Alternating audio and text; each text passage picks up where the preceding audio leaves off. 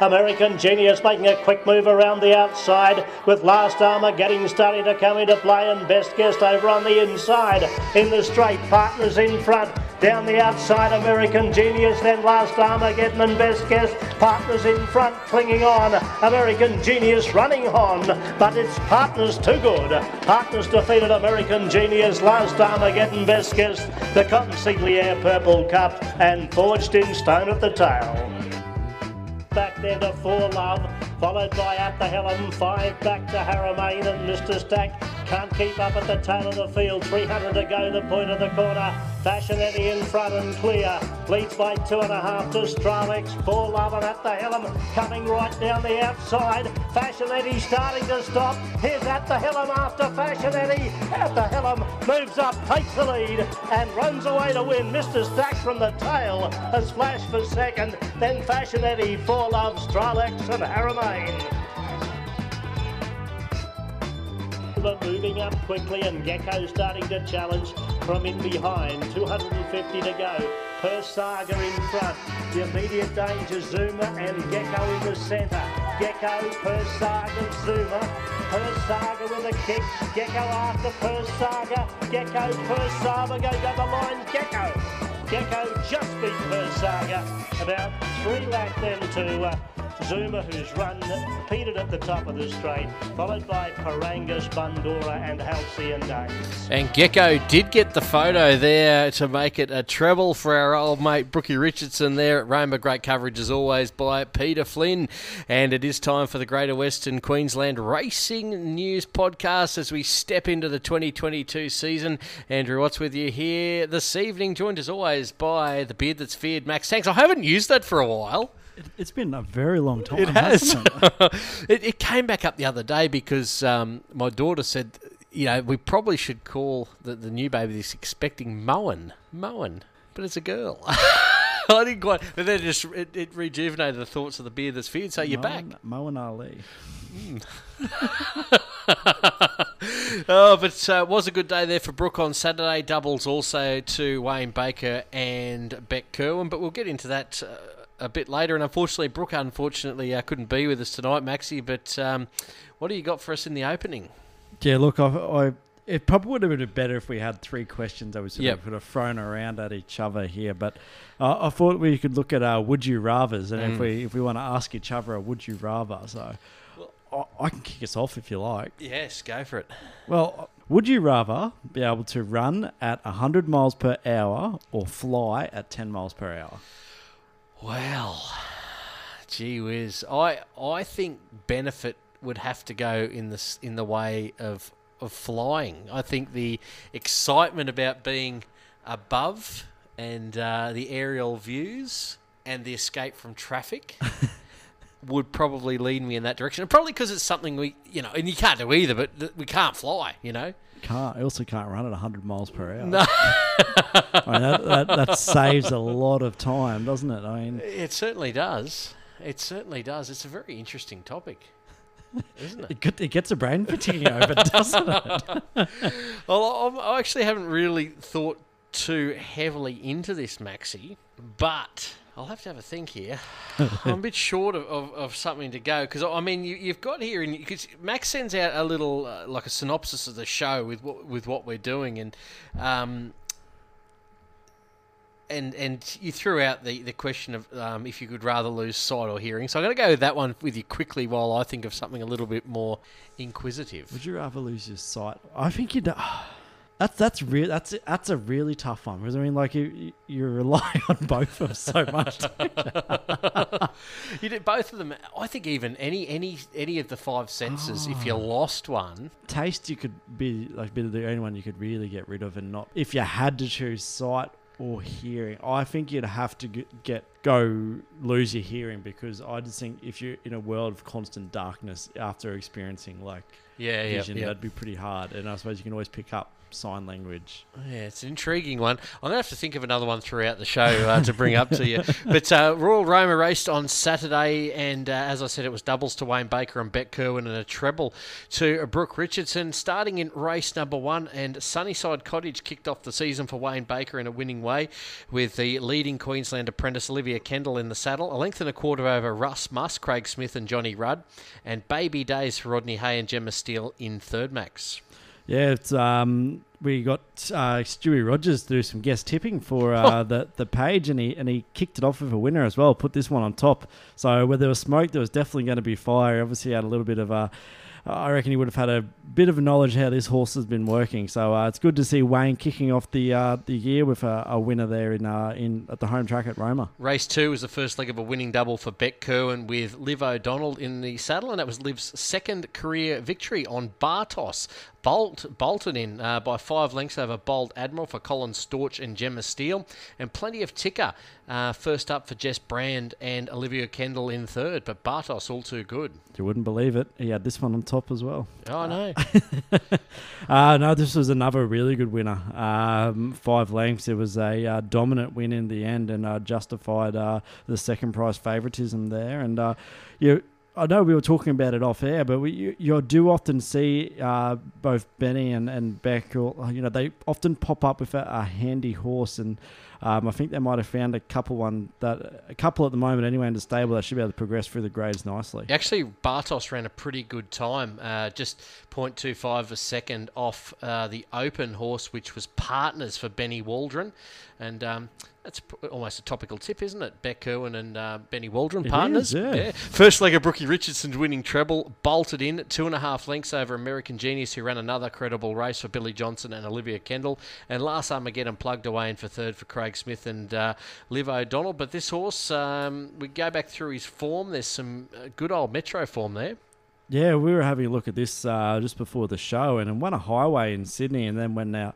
A fortnight later, won a benchmark 78 at Rose Hill. So, if we reproduce that form, I think they're going to have a fair bit of fun with this horse. And I'm not sure on its eligibility now, thinking about that, how far that win might have been. But it could be a pretty handy Battle of the Bush horse. Looks like it's just not going to be eligible for this year's Battle of the Bush, but will be eligible for the Country Stampede later in the year. Second leg of Wayne Baker's winning double, and the second leg of Brooke Richardson's winning treble was in race 4 on At the Helm, who rattled down the outside to get victory over Mr. Stack for Cherie McEwen and Dennis Baker, half a length, and Fashionetti was in third position, but it was a well-timed run by At the Helm.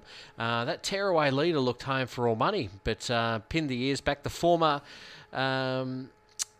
This horse was formerly down the Sunshine Coast with Daryl Hanson, and certainly 900s its go, this horse. Yeah, absolutely. You do often see that those short course horses, once they get to that sand over the 900, more often than not, you can't catch those tearaway leaders, can you, at Roma? But this was a really good win coming down the outside there for Wayne and Brooke. And wrapping things up in race number 5 was a benchmark 50 over 1,200 metres, and the cutest money went off with Gecko. Second leg of Beck Kerwin's winning double, the third leg of Brooke Richardson's winning treble. Got there in the nick of time down the outside, beat the leader Per Saga in the last stride for Craig Smith and Liv O'Donnell, and 4.5 lengths away back to Zuma in third for Wayne Baker and Olivia Kendall. But you could see Brookie riding with real confidence there, and she drove home and got the cash. Yeah, that's right. I know she did say that she probably didn't want more than 3 rides, didn't she? Yeah. So, well, first 2 were scratched, weren't they? So she probably got it lucky there that she still had enough in the tank to be able to get that last winner home. But it was another really good win, and we've seen that Per Saga looks like it's a type that it could be able to go through the sort of the grades there. So it'll be interesting to see both of those horses as preparation. Partner's an obvious one to take away from the meeting, Max. Anything else? I think Last Armageddon's going to win a good race soon. I just don't know where. I think, obviously he beat Fab's Cowboy at the end of last year, and then went to Room, got beaten by Raiden. He won Fangul then as well. He's got a big win in him. I think he's going to be a pretty handy horse in that area. Mate, let's have a look at this weekend's nominations, and we welcome back the Northwest for the 2022 seasons at Mount Isa this weekend. 5 races, noms extended, of course, 42 noms. I tell you what, I do not envy the bookie boys up there framing markets. There's a lot of crosses which indicate first up horses. A few new horses up there in the West, and probably the only ones that do have any form or fitness on their side are probably Sian Royces, who she sort of kept ticking over through the summer months, Maxie. Yeah, Sian's got a couple, and I see Stephen Royce has got a couple that have had a couple of runs around Townsville and that as well. The likes of Level 8 obviously had a couple of runs around Townsville. Lord Greystoke there for Tanya Parry as well. But it's certainly going to be a very interesting season. And look, we see him come back for another year. Wicked Wiki. It wouldn't be a Mount Isa open plate without him, would it? I mean, he's always going to be putting in his best effort up there. And, even being first up, you'd probably be pretty game the tip against him, wouldn't you? Yeah, you would do. But as we know with these meetings, of course, Tanya and Kerry Crow particularly often run their horses into form. But Wiki, he'll be in front at some stage. He'll look like the winner at some stage. And 9 years old, he's still got a few seasons in him. He's still got a few wins in him as well. So welcome back to the Northwest with Mount Isa this weekend. And Central West Racing kicks off at Blackall this weekend. Maxi, 49 nominations, 5 races. Some solid nominations. We've got 13 in the 55 over the 1,050, 10 in the Class B over 1,200, and as always, it's hit and miss, isn't it? A bit light on the maidens, just the 6. I'll tell you what, I wouldn't like to be framing a market for some of these races either. It's it's certainly interesting. There's, like you said, there's a lot of crosses, and then some of the horses that are coming into this race with a couple of runs under their belt are coming in with some really good form as well. So, look, it's going to be a really good day of racing there in Blackall. Fingers crossed this weather, it doesn't put too much moisture into the track. I think the amount that they probably had over the last week or so will probably make it perfect for racing. They probably wouldn't want too much more. But, I mean, that open 1,000, it's just got speed to burn, doesn't it? I mean, you look back, you think of it from years gone by. There's always been a race with a lot of speed, hasn't it? Yes, certainly has. Obviously, boot shaker, rock hard fit. If he draws sound near the inside, he's going to be hard to catch. Yeah, he will. We're going to see the likes of Ace Play now in the Charlie Prowse stable, but you're going to have horses like Zillator and Zukaz are going to be chasing home, and David Rewald's going to have his horses rock solid fit for that first meeting of the year. So if Drayman can jump out and apply that pressure on Boot Shaker, it could really set it up for something that's camped in behind him, couldn't it? Certainly would. Last time I called Boot Shaker was winning the Open at Corinna. And he's gone on to win a couple of races since then. So. Righto, Maxie, I've got your opening question now. Would you rather have the benefit of hindsight or future thinking? So I was actually one of the questions I was going to ask you.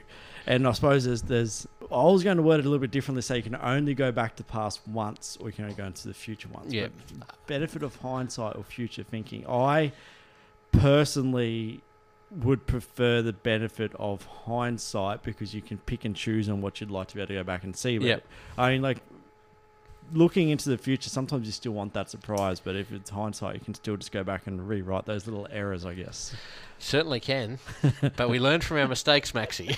But what if we can change those mistakes as well?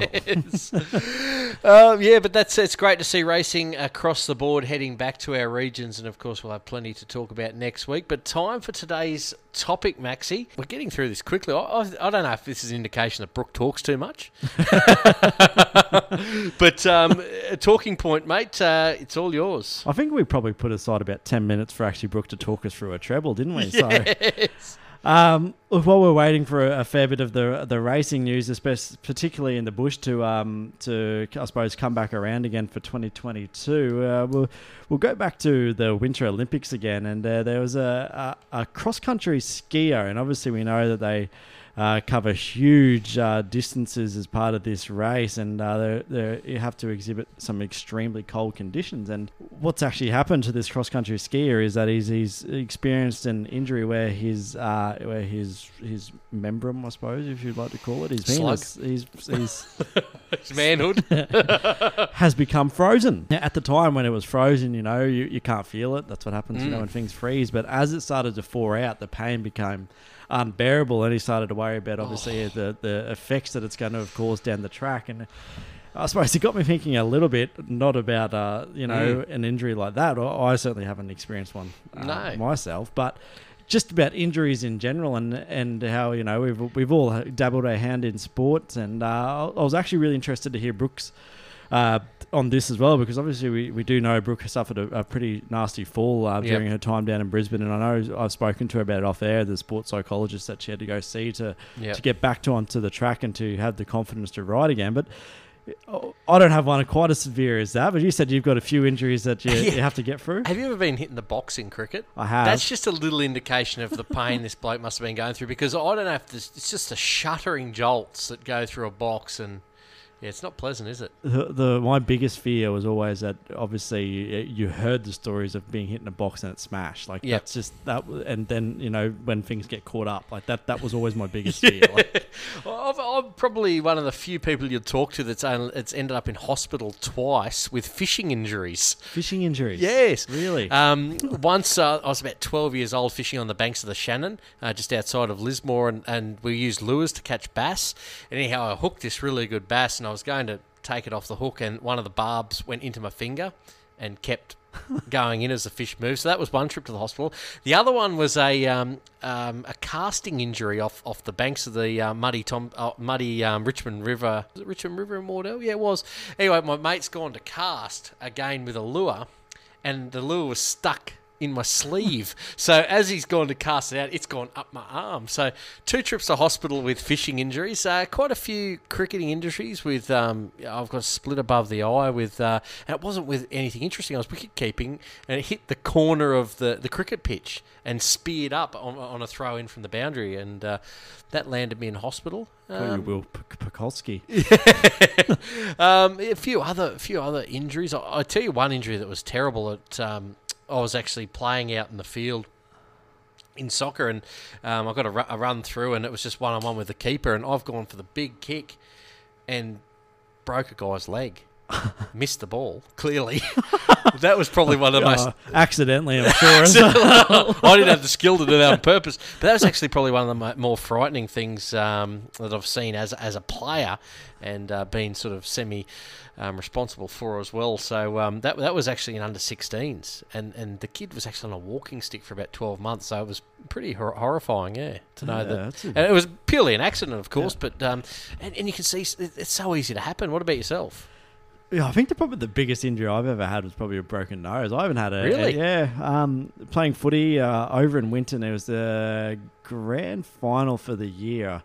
Must have been under 16s potentially. And it was the second half, and myself and one of my teammates both went to tackle the same person who moved forward, and we've then headbutted each other face to face, and Rohana Hokiang has got a lot harder head than I do, so I came off second best on that occasion, and had a broken nose, and went up to the hospital, and they said, can you just come and see a GP later in the week, because we don't have anyone up here that can fix that at the moment.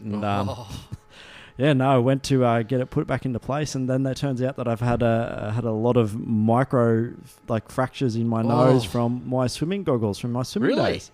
So because you wear speed goggles without the rubber, it was causing a lot of fractures in my nose, so they couldn't put it back into place. So it's still broken. Gee whiz, there you go. I suppose an injury not from sport, I guess you can call it, was when I had the collapsed lung, but that's a story for another day. I was sitting there eating lunch, and I had this pain in my shoulder. It turns out lung collapsed and was in hospital for a couple of weeks. But talking about injuries that you've seen, I remember when I was playing cricket in under 12s, it would have been, and Angus McClellan, big fan of the show. He was wicket keeping, and I remember the batsman he got a hold of one, but the way he spun it around, the ball came back at Angus, and he put his gloves up to catch it, but it broke through his gloves and got him right in the face, so like right between the nose and his teeth. And I remember I don't think he lost any teeth, but I remember he had to get like stitches all through his mouth and all that sort of thing. And I just remember hearing the sound of just like the. Oh yeah. Yeah, that was really that was one of those sickening sort of sounds. Anyway, yeah. Any hints on who will be doing the guest tipping this week for either Blackall or Mount Isa? You're just going to pick one venue, or you're going to do multiple? We're going to do both. I think we cover all venues each week. And look, I've sent out some feelers. We've been able to line up potentially a couple for the next few weeks already now.